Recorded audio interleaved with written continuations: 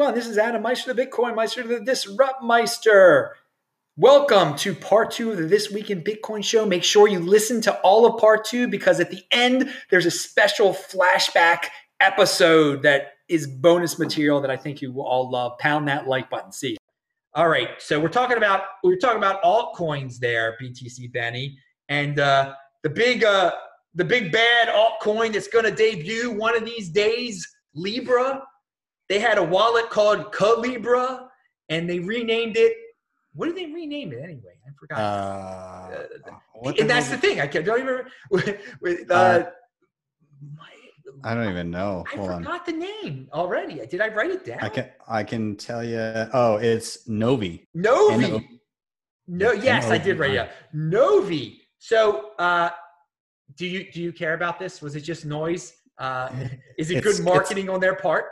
It's kind of just noise. I mean, like, it was a little confusing with the Libra versus Calibra. Like, I guess I can kind of see why they changed it, but I don't know. Like, does anybody really care about Libra? Like, it was this big scary thing, and they called all these Senate hearings and everything, and it just beckoned to the fact that you can't haul Bitcoin into the Senate to question it. Like, the elephant in the room is how irrelevant Libra was. And like the fact that they were able to say, I don't know about that, you're not allowed to do that, is why Bitcoin exists. So I don't know, everything to do with Libra has just been like, is it even going to launch? Is it ever going to? Well, that's the question. Is it ever going to launch? Well, this is a step toward launching. They wouldn't rename it if they didn't think they were going to. They're trying to ease confusion. They don't want people to be confused between Libra and the wallet. Maybe they're trying to trick some of the senators, saying, well, you hated Libra, now it's called something else, so it's good. I mean, simple minds can be convinced of certain things. But I think it's a positive that they're still alive. Now, do I like altcoins? No. I think it's going to get people into Bitcoin.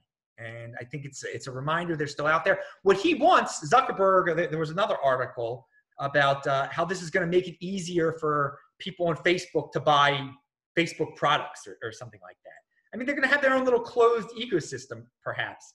To each his own. I think I think corporations should be able to make their own private cryptocurrencies, and so the world can see that no, this is definitely not Bitcoin, and that they can be hauled into the Senate. But still, I think they should be allowed to. So I don't know, Boris, do you have any Libra thoughts?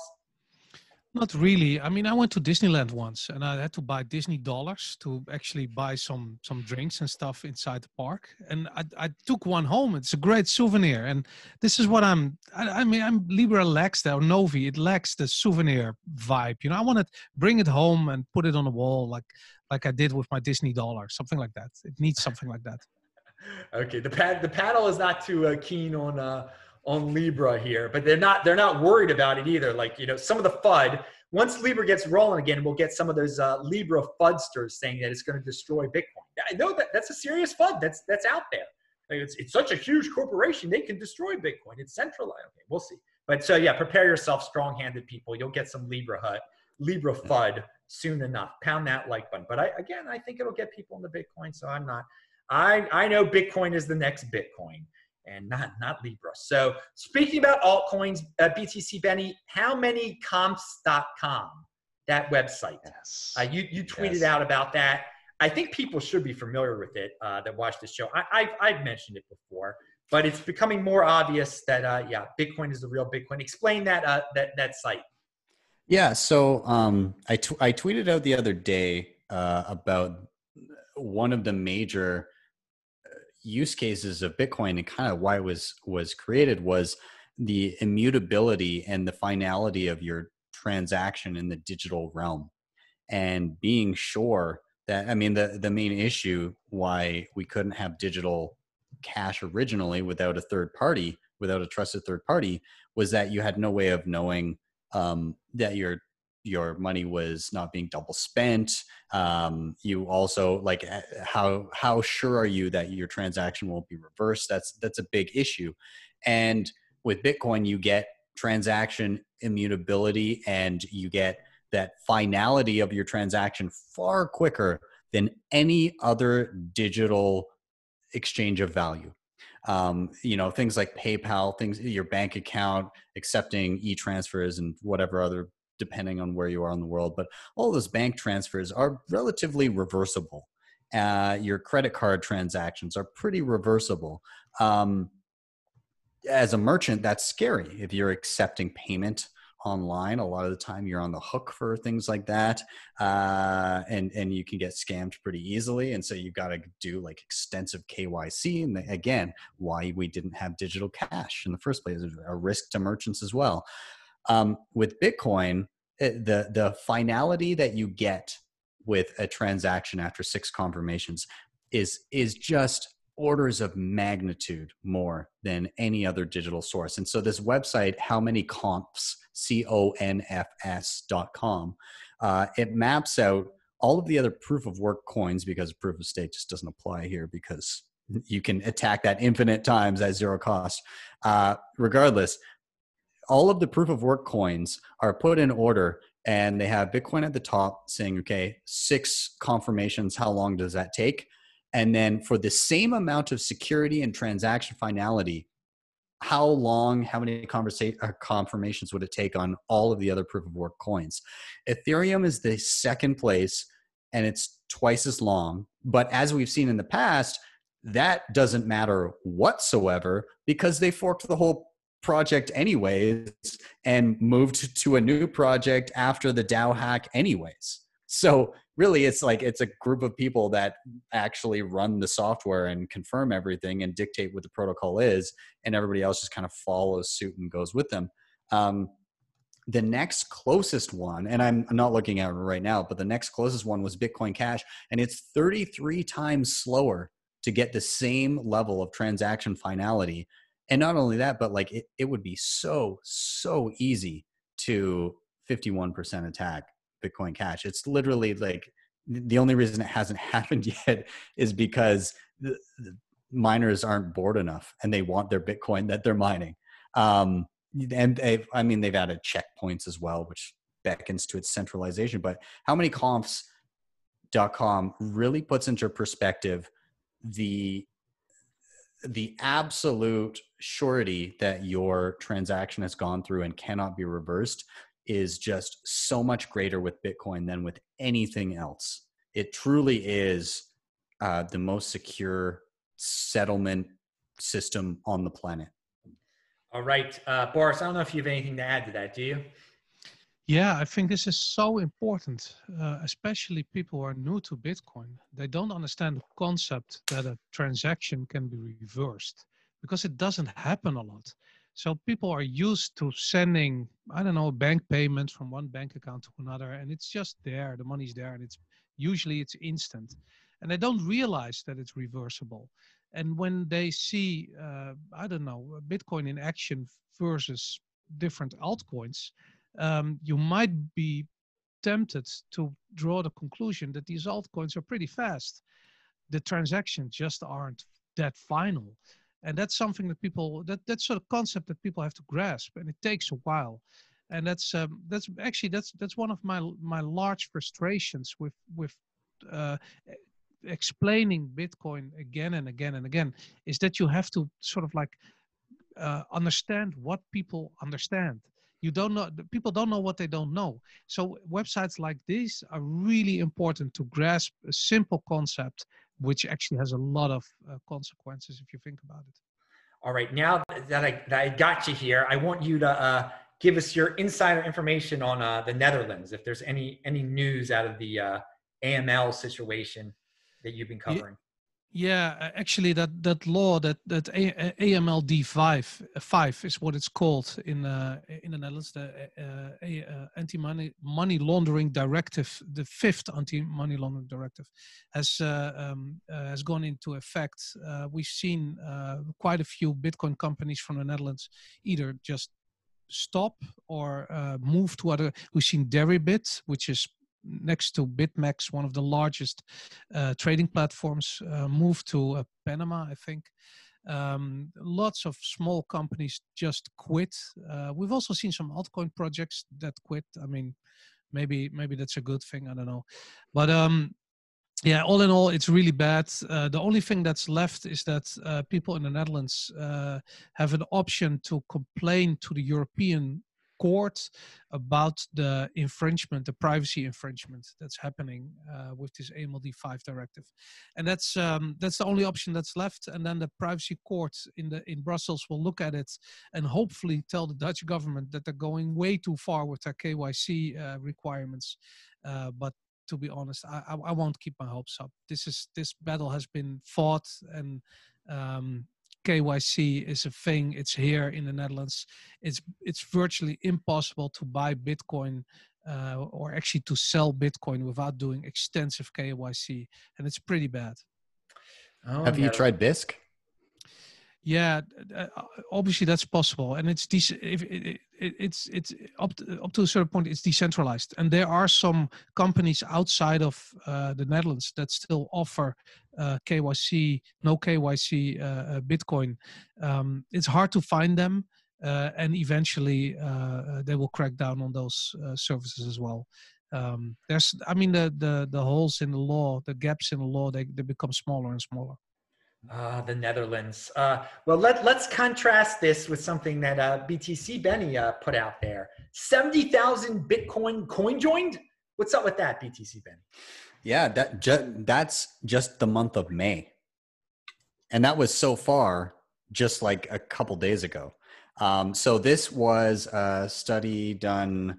It was Max Hillebrand that put it out.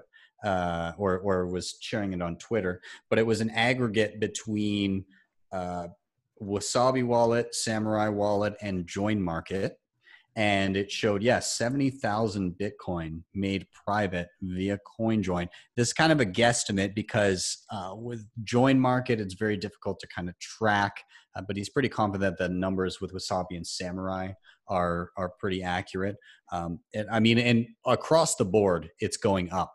And so the other interesting thing about it is there's a significant spike in new coins being coin joined, which would either indicate people that are obtaining more Bitcoin and then coin joining it, or new people are starting to coin join. My guess is it's a combination of the two, because these technologies are getting easier to use, with Samurai Wallet going mobile, somebody working on a mobile version of Wasabi as an open source project. It's becoming easier for regular people to download a wallet and just hit a button and have their coins mixed for them, so that they can then separate the links between them and their Bitcoin. I think it's an all-around positive thing. And the important thing is that if a significant number of people do this, it doesn't even have to be significant, but say 5-10% of people start doing stuff like this, it makes it incredibly difficult for any company to say, we won't accept coin joins. We refuse to accept, because then you just taint the entire pool of coins, and every coin is tainted, which I think is the goal, where you put people like Chainalysis out of business. Yes, that has definitely been encouraged out there. Taint them all, baby. Put those dudes out of business. Now, I've got another question for you. In one of your tweets, you said, announcing a BTC Pay server grant number 7 from OKCoin. OKCoin is matching our biggest supporter to date, and will be donating a total of $100,000 US dollars over the next 12 months. We've discussed BTC Pay server previously. You had some things to say about them. We were talking about it before the show. Yeah. I mean, I think it's awesome that this open source project that was literally put together to spite BitPay because of their dishonest actions and the whole SegWit2x debacle and their misrepresentation of how Bitcoin functions.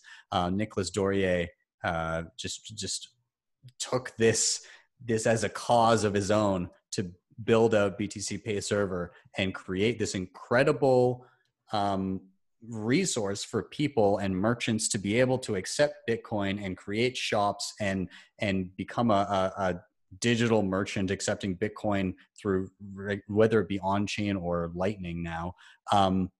and actually now liquid as well. But you're now able to accept Bitcoin without the need for a trusted third party to do that for you, which is incredible. And to see people rallying around the developers working on this software is equally amazing. Like to see who is it that just donated? Did you say?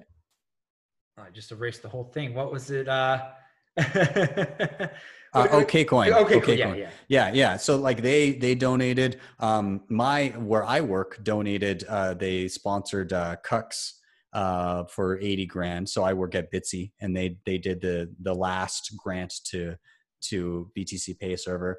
But again, it's just awesome to see people congregating behind people that are building incredibly useful things for the community. And on the same vein of privacy, BTC Pay Server implemented pay to endpoint, P2EP, so that people can now, in purchasing anything on a BTC Pay Server merchant, they create a type of coin join that is indecipherable from a regular Bitcoin transaction, so that the merchant actually contributes Bitcoin to the transaction, and nowhere in there from the resulting UTXOs is the actual amount of Bitcoin transacted, which is amazing. And it breaks all the heuristics that people like Chainalysis are relying on. So it's just like, it just, all this stuff stacks on top of each other, and it's just flipping the bird to the establishment the whole way through.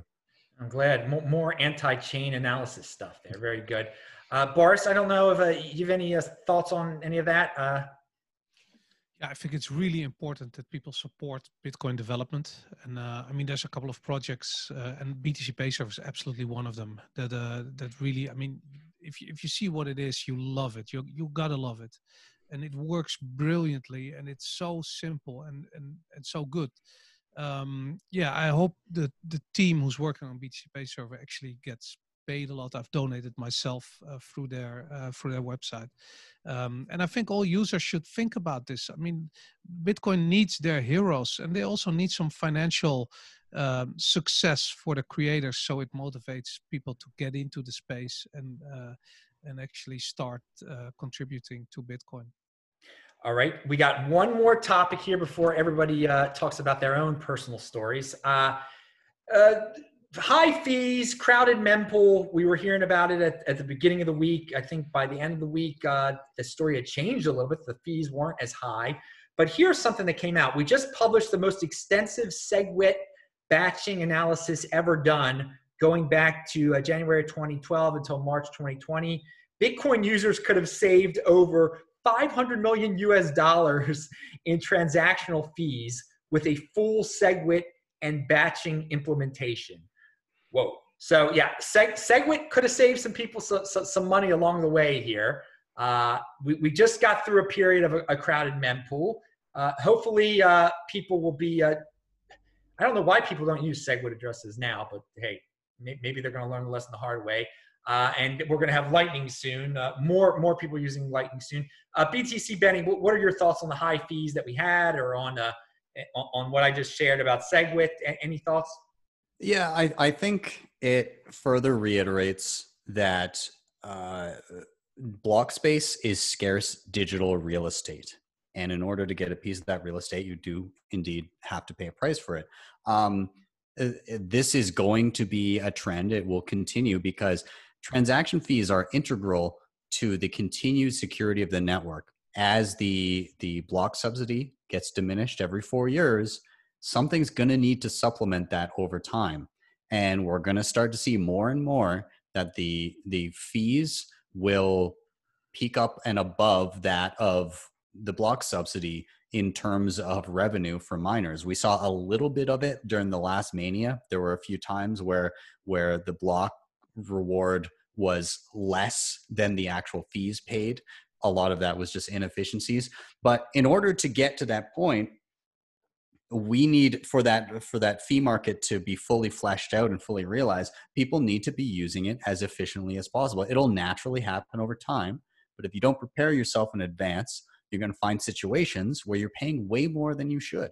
So I highly encourage people to, number one, get a wallet that supports full Bech32 addresses, which means if your Bitcoin address that you see on your wallet starts with a 1 or a 3, not quite good enough. You're going to want to get one that starts with a BC1. There may be the odd compatibility issue, but by and large, probably not. And there are ways to get a 3 address so that it's compatible. Regardless, get a Bech32 wallet, and then learn about, if you're regularly making payments, learn about batching your transactions. Because if you do let's say I have to pay 10 people, if I do an individual transaction every single one of those people, even if I'm using a Bech32 enabled wallet, that's going to be far more expensive to do that way than to say I've got this amount of Bitcoin here and I'm going to send it in a single transaction out to all these 10 people. The efficiency that you gain from doing that and the amount of data that has to be added to the Bitcoin blockchain is far less. And I think exchanges need to ensure that they're doing this. The other thing about it, as far as transaction fees to go to cut down on that, is how exchanges are utilizing the blockchain, or if they're even on the blockchain. Things like Liquid were specifically built for a lot of inter-exchange transfer. Now, I know Liquid is not Bitcoin, it is a peg, but if you're somebody that is a trader, which again, I'm not a big trader, but if you're parking your Bitcoin on an exchange, you're trusting that single entity to hold your Bitcoin. If you're utilizing Liquid, then at least it mitigates the risk a little bit. It trust minimizes it to the point where it's a federation with the pegged Bitcoin as opposed to just a single entity holding it. And it moves all of those transactions off chain. The settlement time is 2 minutes. And you also have the benefit of lower fees, and you have the benefit of confidential transactions. So if you're moving millions of dollars inter-exchange, you don't see traders that see publicly on the blockchain what you're doing and front run your trades. So again, I'm not advocating that you go out and gamble, but at the same time, if this is another efficiency that exchanges can utilize so that scarce Bitcoin block space is best utilized, and we see that fee market fleshed out, and it can, while still being somewhat relatively reasonably priced, can also subsidize the miners at the same time. All right, Boris, fees. Yeah, I have the feeling that most of these high fees are coming from exchanges. I know that a lot of exchanges don't want to see their service desks flooded with people asking questions where their transactions are staying. So what I'm seeing is that most of them just add a fixed fee like 50,000 sats on top of the transaction fee, and just to make sure that the transaction is in the next block, so people basically don't have to wait. It's absolutely ridiculous. People should be able to choose their own speed at which they receive the transaction, choose their own fee. Yeah, I mean, most transactions are from exchanges are highly overpaid, and there's really nothing you can do, especially in this completely KYC'd country where I live, where everything that you buy on an exchange needs this 50,000 sats transaction fee. It's horrible, but it's the reality. I feel like exchanges should be like every withdrawal should be a low fee RBF transaction replaced by fee, right? Yes. Or at least give that option, right? And so if you have that slider of, hey, how quick do you want to receive your payout? This is what it's going to cost you. You could set it super low. If it's taking too long, then go back in and hit bump fee. There you go. Then it doesn't by default bump up the fees for everybody else. Like exchanges are really going to have to think about this, because it's not sustainable the way they're doing it, and the market will force them to change. Absolutely. All right, dudes, we're at the end of the show here, so it's time for the guys to talk about what they're doing, or to say, tell a story that got left out, share some news. We'll start with you, Boris. Yeah, I got two things. First of all, I want to shill for all the European watchers, the European version of Lolly. We finally have a Satsback service here in the Netherlands. It's still, or not in the Netherlands, it's in Europe. It's Europe-wide. It's still in beta, but it's called stacking.com, and stacking is spelled STEKKING. .com, and it allows you to get sets back from everything from AliExpress to most major European shops, and I love it. It's absolutely fantastic. I mean, I've seen all the Americans like bragging about, but they have law. It's absolutely fantastic. So, and another thing, Adam, I wanted to ask you, when I started watching your show, and I guess like 5 years ago, something like that, you always line like on hand 2020 vision, because the 2020 halving was something that was like the end goal or something. And I always knew like, we're going to get there one day, and I'm going to talk to you, and I'm just wondering what you're going to do. Are we 2024 with vision now? I mean, is this where we sell? How have you changed? No. I always said the earliest I would possibly sell a Bitcoin for fiat for dollars would be after the 2020 halving. But so we're after? No, I'm not selling anything. I can live off of I've got it set up. I can make it to 2024 easily. What I was trying to do back in 2016 was teach people about long-term thinking. They were thinking about the next day. And the easiest date to point to was 2020, the halving. It taught them about the halving also. So it was a darn good day to state, to put out there back when Bitcoin was $400. And I'm like, dudes, it's $400. Don't sell at least until after the 2020 halving. Well, if some people really planned it out that way and then sold all their Bitcoin, they probably did darn well. But I hope they didn't sell their Bitcoin, because, dude, 2024, strong hand, people. 2024, strong hand. But hey, so now all the newbies, I'm teaching them about 2024, because you got to have you cannot think about tomorrow. Think about 4 years from now, because if you think about tomorrow, you're going to make a mistake. And I learned from this chart that it's going to go up $10, so I better sell it and I'll buy it. Yeah, it's nonsense. All right. BTC Benny, your conclusionary thoughts. Yeah. To tag on to what you're saying, measure not just your investments, but also your achievements in Bitcoin epochs, I think is the way to go for your cycles. There we go. That's what we need to focus on.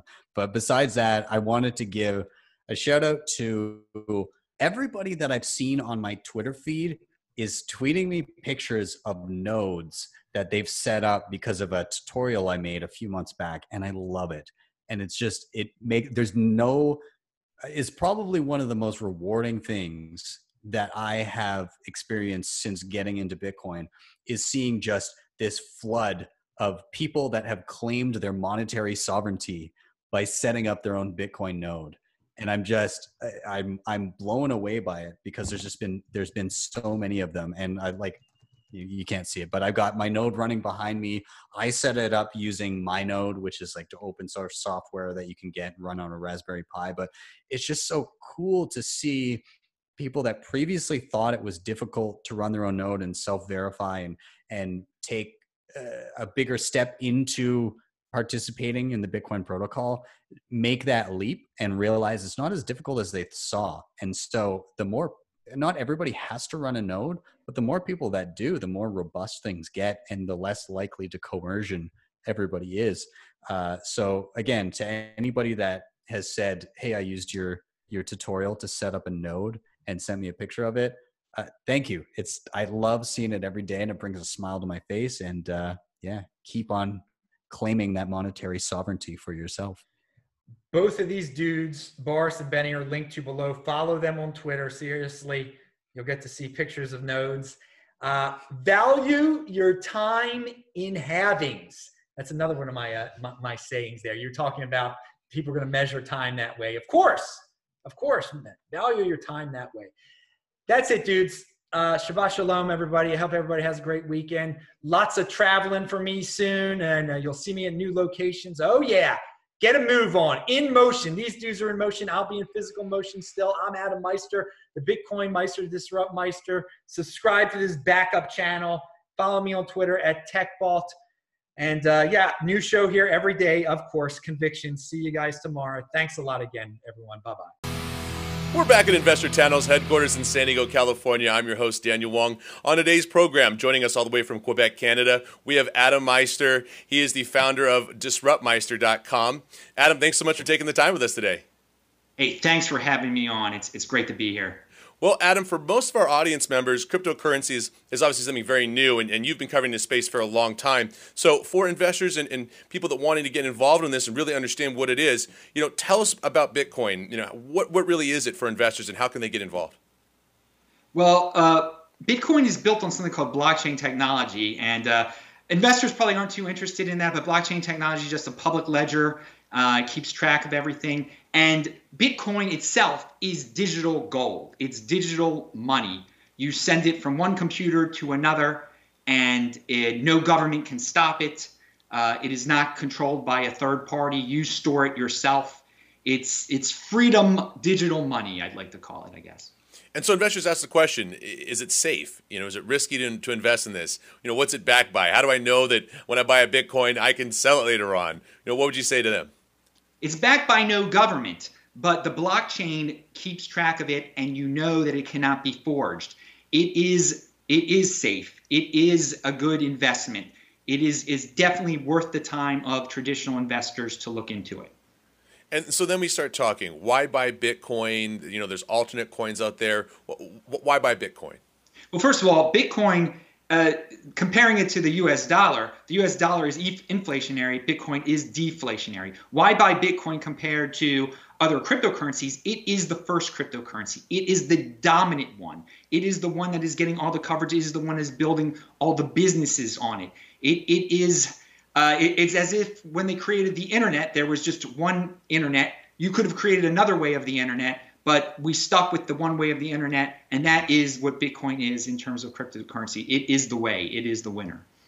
And so now we've seen this huge rising popularity. We've seen the price really start soaring there. Is it too late to buy Bitcoin, or is there still an opportunity to get in? No, people like to scare others away by saying it's too late. It is so early still. Going back to the internet comparison, it's like the internet back in 1993 in terms of how far it has to progress. I mean, it's still somewhat difficult for new people to even handle Bitcoin, to send Bitcoin. They usually do need some help learning it. So there have been giant price rises, but there are things programmed into it that give one confidence that it will even double, triple, quadruple some more. And the year 2020 is a very important year that's coming up, and it's still way before the year 2020. So I think it is very early still. Okay, but before we move on, why is 2020 such an important year? That is the year the miners of Bitcoin, the people who produce Bitcoin, every 4 years, the supply gets cut in half that's produced by the miners. So there will be that much less produced in 2020, then that much less produced in 2024. We went through one of these halvings in 2016, and the price doubled leading up to the halving. I see. Okay, so let's say investors are sold on this. They're saying, I want to get involved. How do they go and buy? I would advise they go to Coinbase.com if they're in the United States of America, or Gemini.com. Those are the best on-ramps for people who have U.S. dollars. The safest ones, and probably the only ones you can get on in the United States. They're pretty much well regulated. The Winklevoss brothers are behind Gemini, so that's a really big name. Gotcha. So looking at those coins there, where do you keep the cryptocurrency? Is it, you talk about these wallets, these other ways to store it. I mean, now what do they do with it once they buy it? Well, you can rely on a third party, like you rely on a bank. But that's not the safest thing. You can keep it at Coinbase. You can keep it at a site called blockchain.info. But the best thing you can do is control your own private address by buying your own hardware wallet, like a Trezor or a Ledger Nano. I personally use the Trezor to store 99% of my Bitcoin. That's where my Bitcoin is at a Trezor. It's pretty easy to use once you get the hang of it. I teach people actually how to use it, how to set it up. And people are always, when they get a little bit of help, if you're not the most technical person in the world, if you're used to just holding gold and silver, I have a lot of clients that are used to just holding gold and silver. You teach them, they get the hang of it real quick, and they understand this is their own private bank, and this is about self-responsibility. You can't let a third party hold your Bitcoin. It's safest to put it on your own hardware wallet, like a Trezor. Perfect. Okay, so now let's get into this.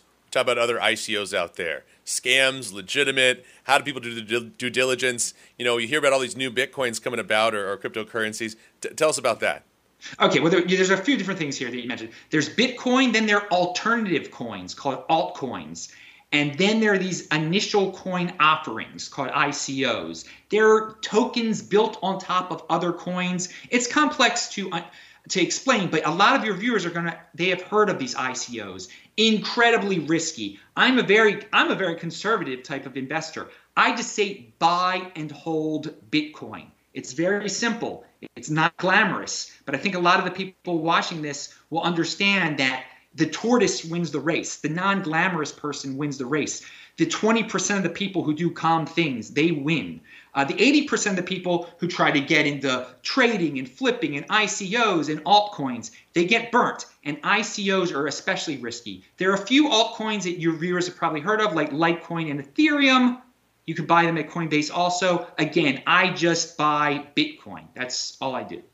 So if they were to do the due diligence, because a lot of our guys out there and our audience members, guys and gals, they do some sort of this trading. They do try to get in and get out because in the OTC markets, there's quite a bit of volatility there. And some are long-term holders and some are short-term holders. You know, if they are doing the due diligence on these ICOs, any recommendations for them, or is it just buy Bitcoin? Because I completely understand that theory too.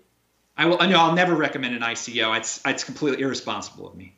Perfect. Well, Adam, I thank you so much. You gave us a lot of information there. We're definitely going to have you back on the show again soon because I know there's a lot of other topics we're going to cover. Ever-changing, market there. Thanks so much for taking the time, Adam.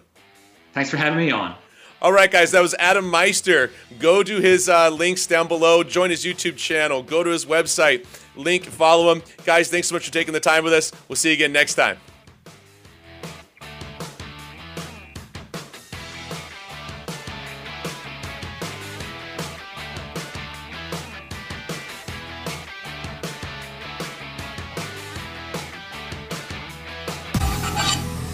Stay tuned for the next interviews here on InvestorTownHall.com.